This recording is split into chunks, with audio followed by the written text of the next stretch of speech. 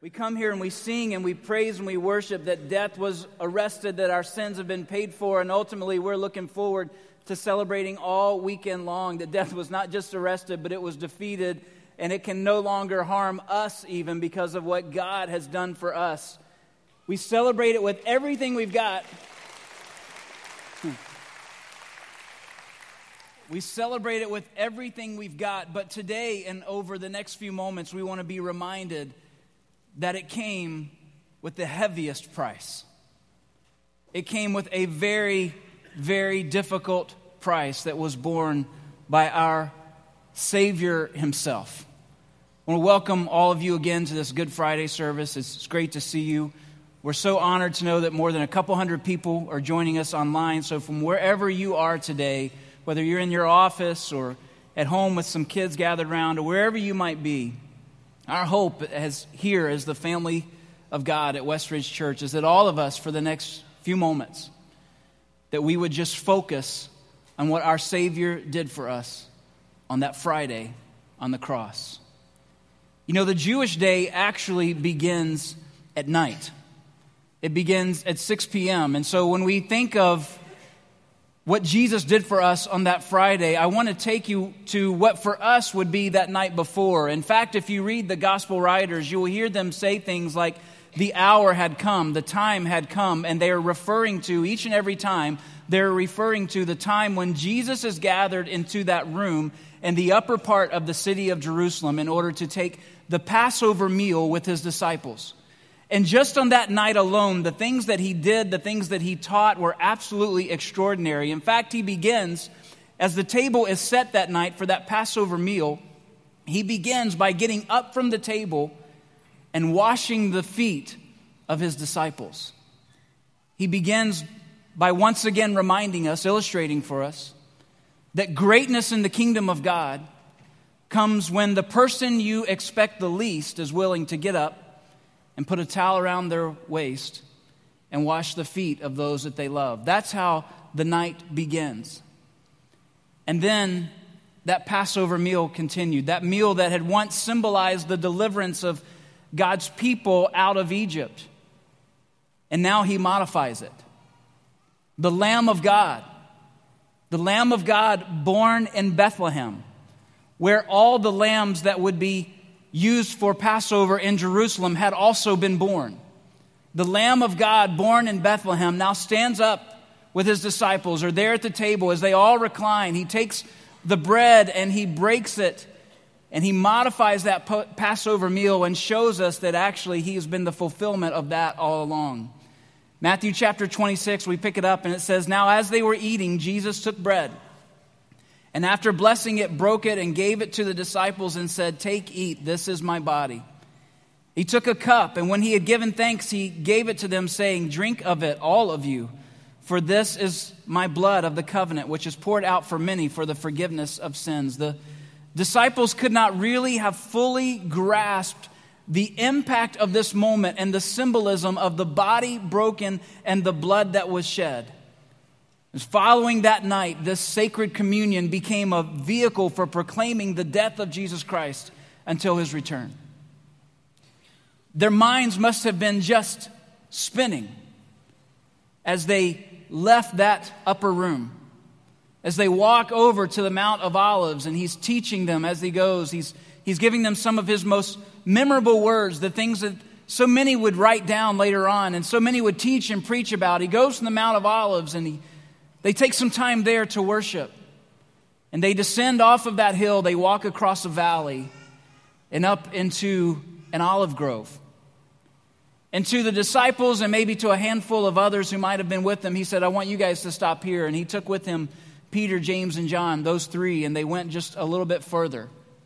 They went just a little bit further into that olive grove. And even to those three guys, he said, "I want you guys to stop here. I want you to stop here, and I want you to pray. I'm going to go a little bit further." On one side of that garden, that grove, the book of Luke tells us there's a cave. And in that cave, we would know from history that there would be a large stone wheel inside. Matthew says Jesus went with them to a place called Gethsemane. He said to the disciples, "Sit here while I go over there and pray." And taking with him Peter and the two sons of Zebedee, James and John, he began to be sorrowful and troubled. Then he said to them, "My soul is very sorrowful, even to death. Remain here and watch with me." That large millstone would be used to gather all of the olives from that grove, and they would bring them into that cave, and then that millstone would be used as part of the process of extracting the olive oil. That millstone would have been pushed by people or even by animals, and it would have crushed the olives in order to bring out the oil. That stone was called a Gethsemane.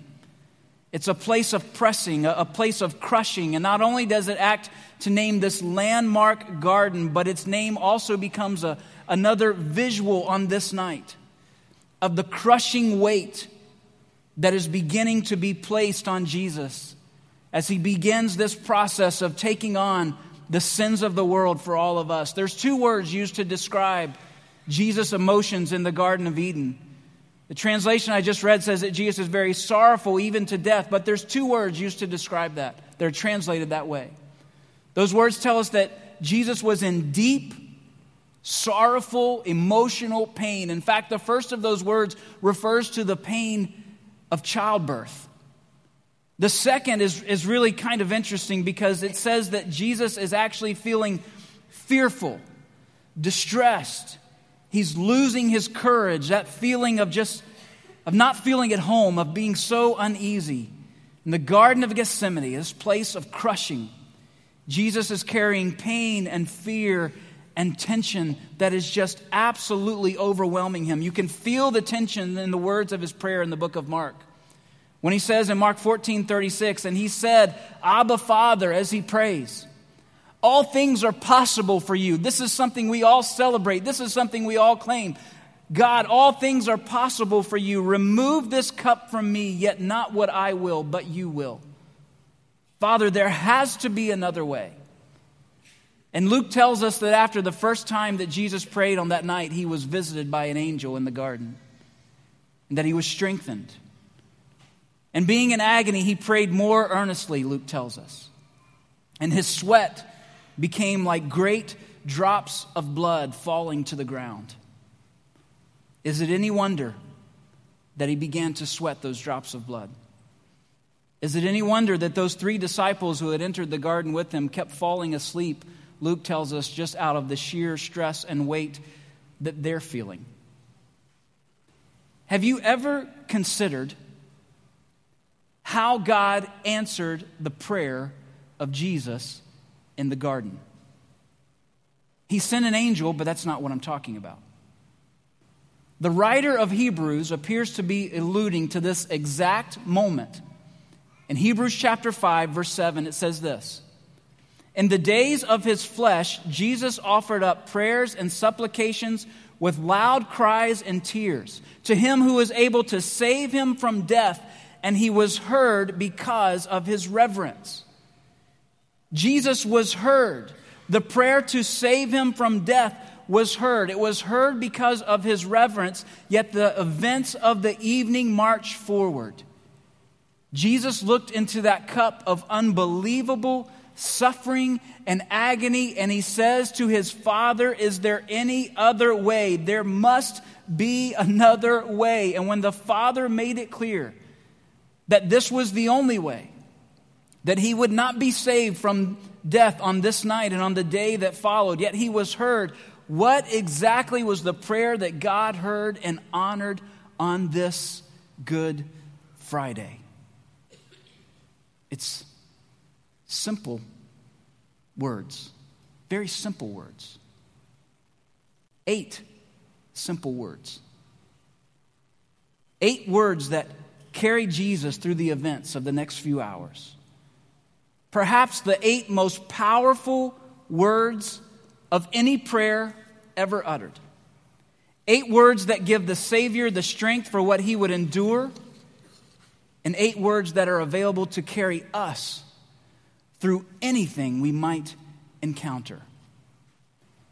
8 words that, I got to be honest, for me, most of the time, they are the most difficult 8 words to pray. Yet they are the key to unlock peace and joy and freedom. Matthew records it this way. Going a little further, he fell on his face and prayed, saying, My Father, if it is possible, let this cup pass from me. Nevertheless, and these 8 words, not as I will, but as you will. Not my will, but your will be done. Complete obedience and surrender to the will of the Father. And he knew what was coming. Indeed, Judas is already on his way with those who would lead him away into the dark of this night for the physical suffering to actually begin. Not my will, but your will be done. I have come to believe that the most liberating attribute of God's character is his sovereignty. And it was upon the attribute of the sovereignty of Father God that the Son ultimately tossed his greatest burden. Jesus models for us that when we are under the greatest pressures, the greatest sorrows, the greatest trials that this world has to offer, that the greatest prayer we can pray is the one he prayed in the garden that night. Not my will, but your will be done. And he knew what was coming. He knew what was coming because it had been foretold by the prophet hundreds of years before. Isaiah chapter 53 verse 10 says, it was the will of the Lord to crush him. And here he is in that garden, in that place that literally means crushing. He has put him to grief. And when his soul makes an offering for guilt, he shall see his offspring. He shall prolong his days. The will of the Lord shall prosper in his hand. The prayer has been answered, and the will of God would march forward in the hours to come. Before we move forward looking at what happened in the hours to come, we want to take just a moment in this service now and to participate in the meal that Jesus participated at the beginning of Good Friday. If you're here in this room as we just took communion together, those cups that you just had, you'll be able to dispose of those at the end of the service here in just a few moments. Picking back up with the prophet Isaiah in chapter 53, verse 11, he says, as a result of the anguish of his soul, he will see it and be justified. By his knowledge, the righteous one, my servant, will justify the many as he will bear their iniquities. Jesus took our sins onto that cross. His prayer was heard. And the will of the Father marched forward. And with those 8 words that he had prayed at the beginning of that Friday, Jesus was carried through the events of the next several hours. And those words sustained him as he continued to be obedient to the will of his Father. Not my will, but your will be done. And on this day, it's important for us. It's always important, but we take a long look today. It's important that we not take for granted the suffering of the Savior. He is humiliated repeatedly by Jewish leaders and Roman soldiers that evening. And after he's passed back and forth a little bit and the physical suffering begins, he is beaten mercilessly by those Roman soldiers before they gambled on his clothes. He was whipped by a cat of 9 tails, leaving his back a mutilated mess. And even that beating helped pave the way for our salvation. It was part of the will of the Father. As Isaiah tells us, he was pierced through for our transgressions. He was crushed for our iniquities. The chastening for our well-being fell upon him, and by his scourging we are healed. Peter would pick it up later on and say, by his stripes we are healed. Not my will, but your will be done. No doubt his body is already suffering the effects of shock as they twist a crown of thorns and bang them into his brow. And with a robe around him, they present him in this beaten and humiliated fashion in front of a crowd of people, all too eager to condemn him to the cruelest of deaths. Yet he's carried through. Not my will, but your will be done. They attempt to have him carry that 50-pound beam that would be his cross through the city and up the hill to Golgotha, the place of the skull. And when he can't do it on his own, a man named Simon is recruited from the crowd and forced to carry it to that place where Jesus would be nailed by his hands and feet to that wooden beam. The gospel writers actually don't mention the nails at the moment of crucifixion. It's only after Jesus is risen from the dead, when Thomas asks to see the nail prints, that he reveals them to us some days later. Don't you know that every disciple, even though we look to doubting Thomas as asking to see those prints, don't you know that every single one leaned in to see them themselves? And we look at those nail prints today in our mind's eye through his hands and through his feet. Not my will, but your will be done. Then for 6 hours, he hung there barely able to breathe. No doubt blood and sweat poured down his face into eyes that he could not wipe out. Searing pain, accompanied by the laughter of hell, as the one who knew no sin became its very embodiment on that Friday. Not my will, but your will be done. He made several statements over the course of those hours. Father, forgive them, he cried out. They don't know what they're doing. And being not just fully God, but fully human, he took a moment to be sure his mother was cared for by his closest friend on the planet. He became thirsty and made it known with the words, I thirst. Not my will, but your will be done. Nothing had ever before come between the Father and the Son. But as the cup of God's wrath is being poured out in anguish, Jesus cries out, my God, and then he asks the question that so many of us have asked at different times about our own lives. Why? Why? The question of Jesus on the cross. He's always instructed us to pray to God, our Father.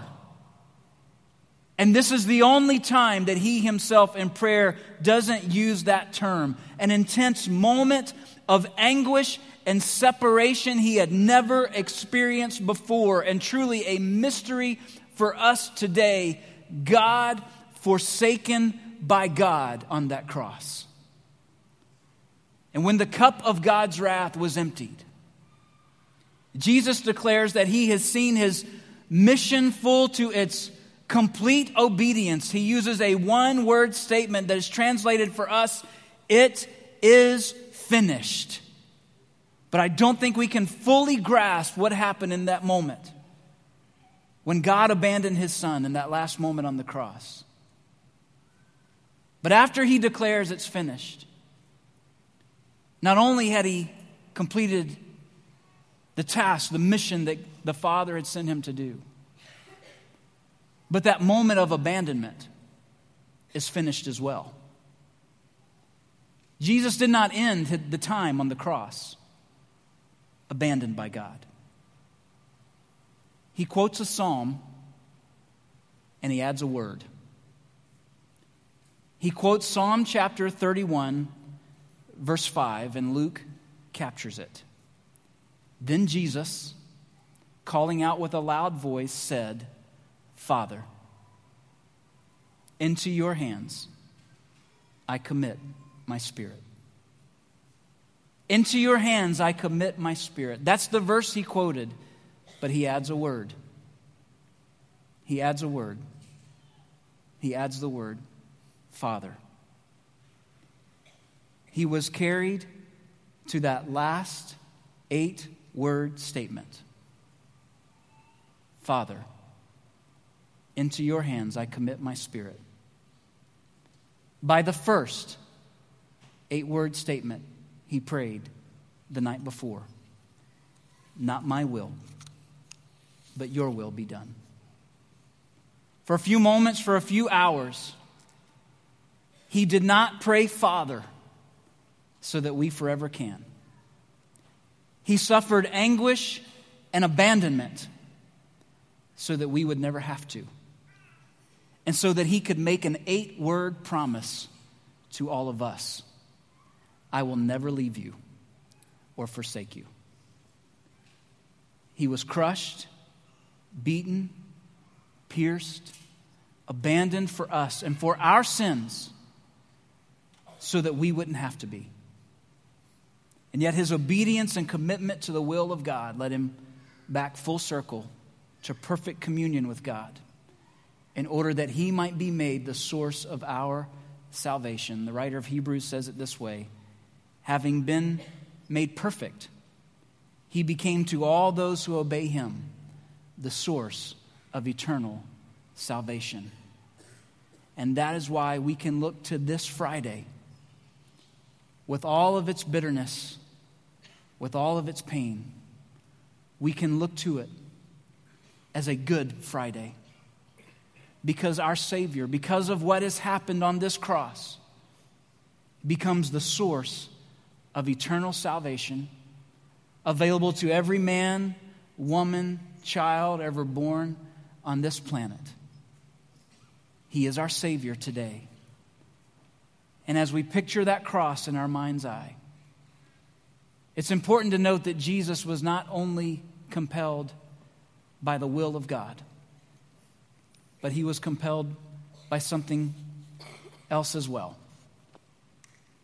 It's interesting how John writes his book. At Westridge, we've been looking at it over the last several weeks, looking at the miracles that John records. It's interesting as John begins to write down the events that happened on that Friday. In John chapter 13, he begins to tell of the night that Jesus washed the disciples' feet. But John frames the entire thing by saying that he loved those who were with them, that were with him. He loved them till the end. It wasn't just obedience that left the Son on that cross, but it was his everlasting love for you and for me. It was not just the will of the Father that left him there. It was not just the will of the Father that compelled him to obey. It was his love for you. Every time that he was hit by that whip, it was his love for you. As the nails are placed between his hands and feet, it was his love for you. As he hung there with every statement, with everything that he cried out on that day, he was demonstrating his love towards us. While we were still yet sinners, he died for us. On this Good Friday, we look and we don't see, as people of followers of Jesus, we don't merely see the suffering of Jesus.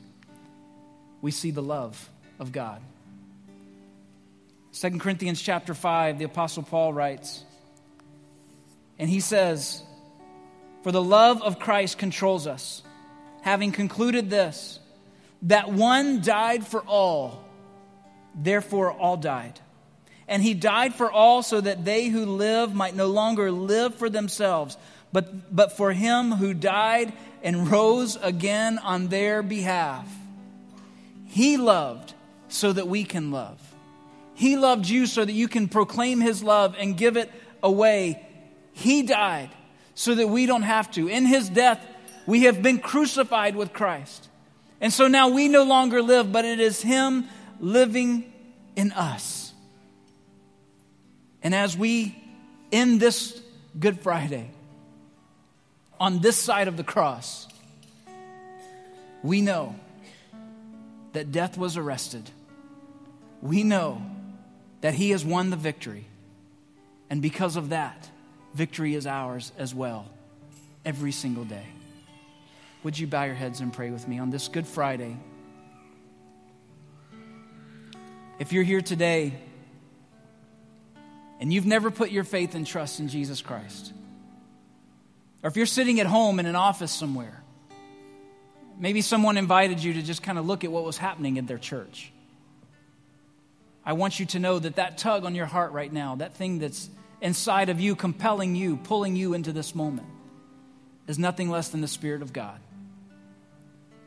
who wants us all to understand on this Friday that the events of that day, all of those years ago, were done in order that you and I might have eternal life. His blood was shed as payment for your sins and for mine. If you're here today, you've never put your faith and trust in Jesus Christ. You've never accepted that He is God's plan, God's way for salvation. Would you right now, in your own words, would you pray with me? God, this is a different moment for me. It's a different Easter for me as I look again at the cross of Jesus.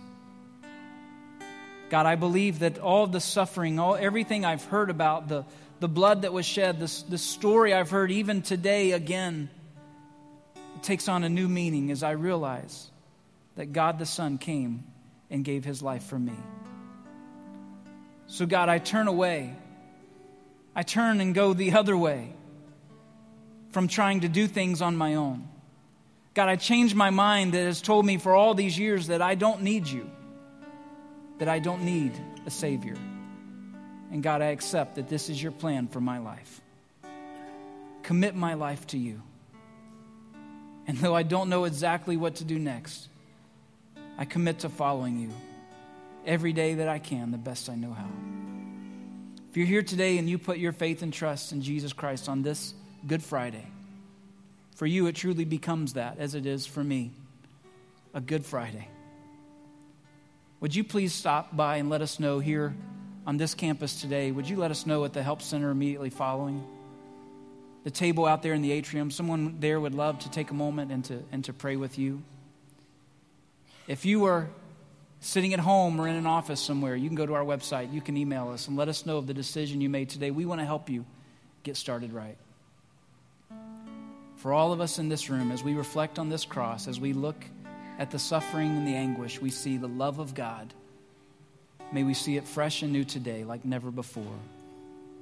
God, we thank you that we see you from this side of the cross, that the Savior died so that we wouldn't have to, that He suffered so that we wouldn't have to, that He was abandoned so that we would never be. And God, may we learn to pray as He prayed. Not my will, but your will be done in every area of our lives. We thank you for all that this day means and what it teaches us again each time we hear this story. In Jesus' name, amen.